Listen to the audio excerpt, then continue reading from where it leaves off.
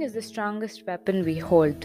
And in the life of the man that we are going to see today, he was so strong in his prayer life that he had his name after the very act of praying. Welcome to the Way of Hope. Thank you all for joining me this week. John Hyde is the missionary that we are going to look at today. He was born and raised in Illinois. His father was a Presbyterian. He had an elder brother called Edmund. Now, Edmund and John went to the seminary together, and John looked up to Edmund all throughout his life because he learned and he was inspired by his elder brother. Now, his brother found his calling to become a missionary, but halfway in his seminary journey, he died. And after the death of Edmund, John felt lost. He felt he had no direction and stability in his life. He didn't know what step to take next, and that's when one of his friends suggested that you have to seek God to get your answers. So John began to seek God, and he surrendered to God, and he said, God, please tell me what I should do. And he identified his call to become a missionary as well. Now John thought, okay, anyway I have to become a missionary, so why not be a great one?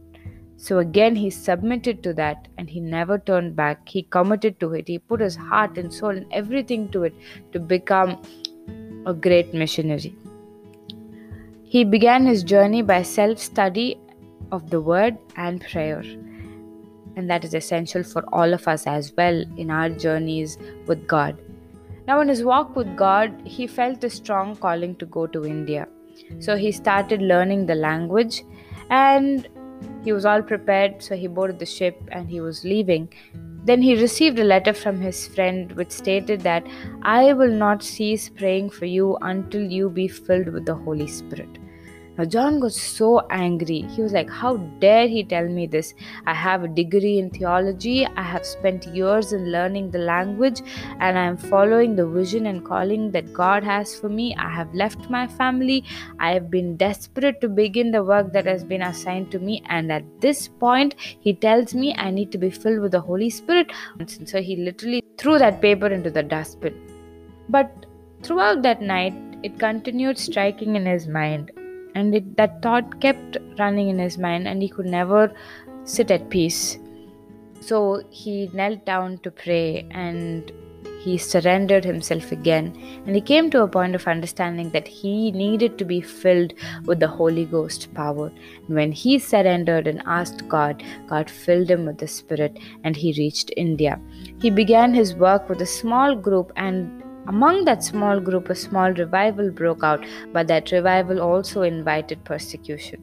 So the new converts were beaten and they were disowned, and that put a burden in John's heart to pray for the growth of the church, for the mission, and for the people. He used to pray all throughout the night, and he had a very peculiar way of praying. His posture was always prostrate on the floor. And through his prayer journey, he used to have mighty revelations about the future of the church. Many joined him in prayer every day, but there were many people who misunderstood him, like his own co-workers, missionaries, who never understood this practice of his, and they thought there was something that was wrong with him. But his burden to pray and to serve, to spread the word only grew more and more. It became so much that he used to convert at least a minimum of 4 souls each day. And he used to pray that God give me souls or I'll die. So that was the extent to which he was burdened to share the word of God. That stood out as a mark for John's life, and they started calling him the Praying Hyde. One author very beautifully wrote and summed up his life and his desire to live in this world. He stated, a closer walk with the Lord through prayer, a life of holiness, and to reach the lost. This was all that John Hyde wanted in his life, and he lived a life that could glorify God in all ways possible.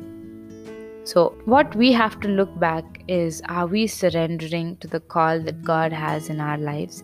Are we yielding to the corrections that is directed by God, even when we are well educated and we think that we are well equipped to serve Him?